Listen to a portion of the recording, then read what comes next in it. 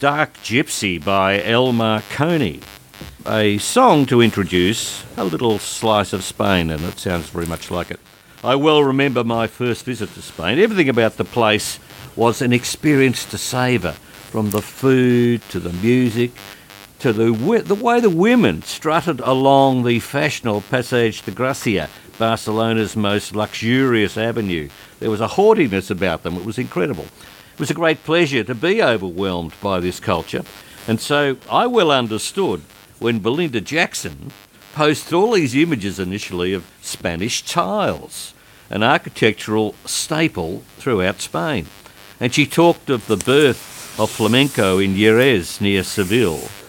Spain does those things to you. It leaves indelible impressions. Belinda loved it so much, watching this raw flamenco in a small former tobacco shop. She went back for a second night. No need to ask why. Well, we've got Belinda Jackson on the line. Belinda, who we spoke to recently, has been in Ireland, but she also then crossed the sea to Spain and had some wonderful experiences in Spain, not the least of which was the chance to see a real fair income, no mucking around flamenco performance.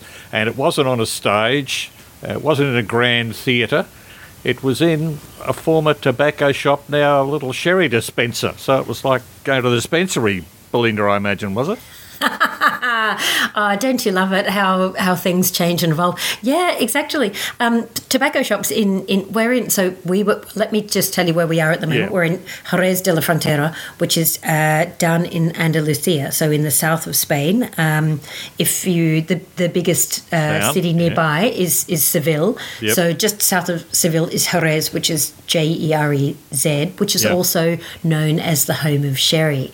So, and not sherry as we know it, sitting around having a quiet tipple in the lounge room, but sherry, we're talking knocking it back in a raucous bar, But it's never in big tubs like that. It's served usually in quite nice small glasses, but then when you get to places like the Tobacanos, then you're talking about they're almost like shot glasses, and the sherry's always chilled, and you just sip it. And because this is Spain, you've always got a little tapa on the side, maybe some delicious anchovies draped over bread, or of course the Iberian ham, which is ubiquitous. My body is having withdrawals at the moment. I can hear it. Oh my goodness, why are you eating porridge and what is this rubbish with toasted sandwiches and stuff? Bring on the sherry and the ham. So absolutely, it really is a different lifestyle, and that goes to, of course,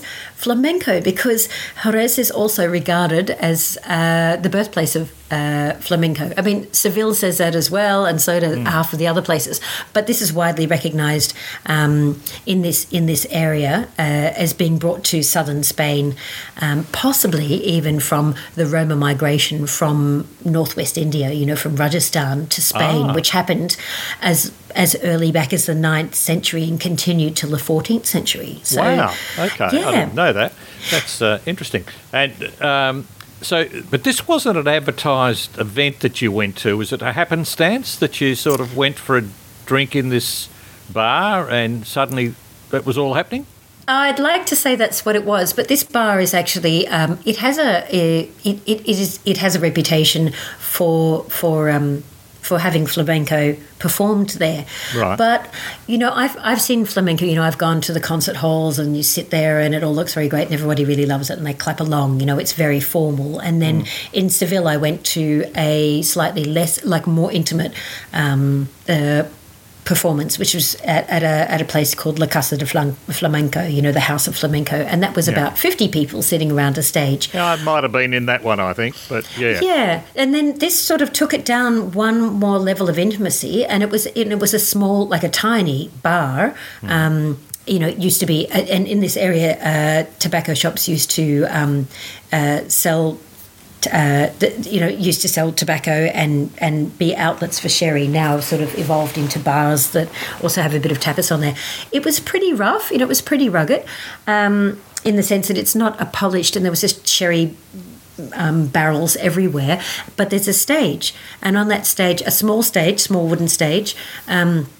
You have the guitarist, you have the singer, and also the one who will clap as well, and then you have the dancer, the woman too. So there were just 3 people on the stage. A clapper, did you say? A clapper. I say Las Palmas. The one who claps, because that's an intrinsic part of flamenco, is setting that routine, with the open palm, and it's really quite astonishing when you see. Yeah. When you see this performance. But, everybody's sitting around, they're having a snack, drinking a bit of sherry and watching the performance. They did ask for silence, which was quite obvious. Silencio! But the dancer, Maria, was so commanding that when some people, and I don't want to name nationalities, but they may have may have not had an international tourists, when they started being a bit noisy, she was just like, silencio, and we were all like, okay. She was so commanding, it was incredible. It was hot, it was raucous, this performance, and she moved in amongst the people, which just had everybody absolutely mesmerised. And right. We were so close. You could feel the heartbeat. You could feel the heartbeat of the dance. Right. And there were a couple of fancy stalls up the front for the people who wanted to pay a lot more money and be fed loads of cheese and ham and stuff like that. But most of us were just standing at the bar, having a drink and watching it, and we all just forgot the food, we forgot the sherry, we just focused on this dancer, and she was astonishing. The place that I was at was a tobacco called El Passeig, and it's known as one of the least formal places in Jerez where you can see this art form being performed, and it was amazing. We were absolutely spellbound by a performance without all of the concert, without all of the extraordinary costumes and stuff. It was just people, like the singer was wearing t-shirt and trousers, and a pair of boots. Yeah. It was very informal. She did swish her dress though. She had much flounce about it. No, well, I think that part, while the singer might not be, the dancers are always dressed in long skirts. There'll be a fringed shawl, and the shoes are very important as well. Will they have tap shoes, sort of things? Yeah, they're like a hard. Yeah, they're a hard shoe, with a heel, a solid heel on it. Yeah, and I tell you what, I thought that my mum was a stomper, but this girl.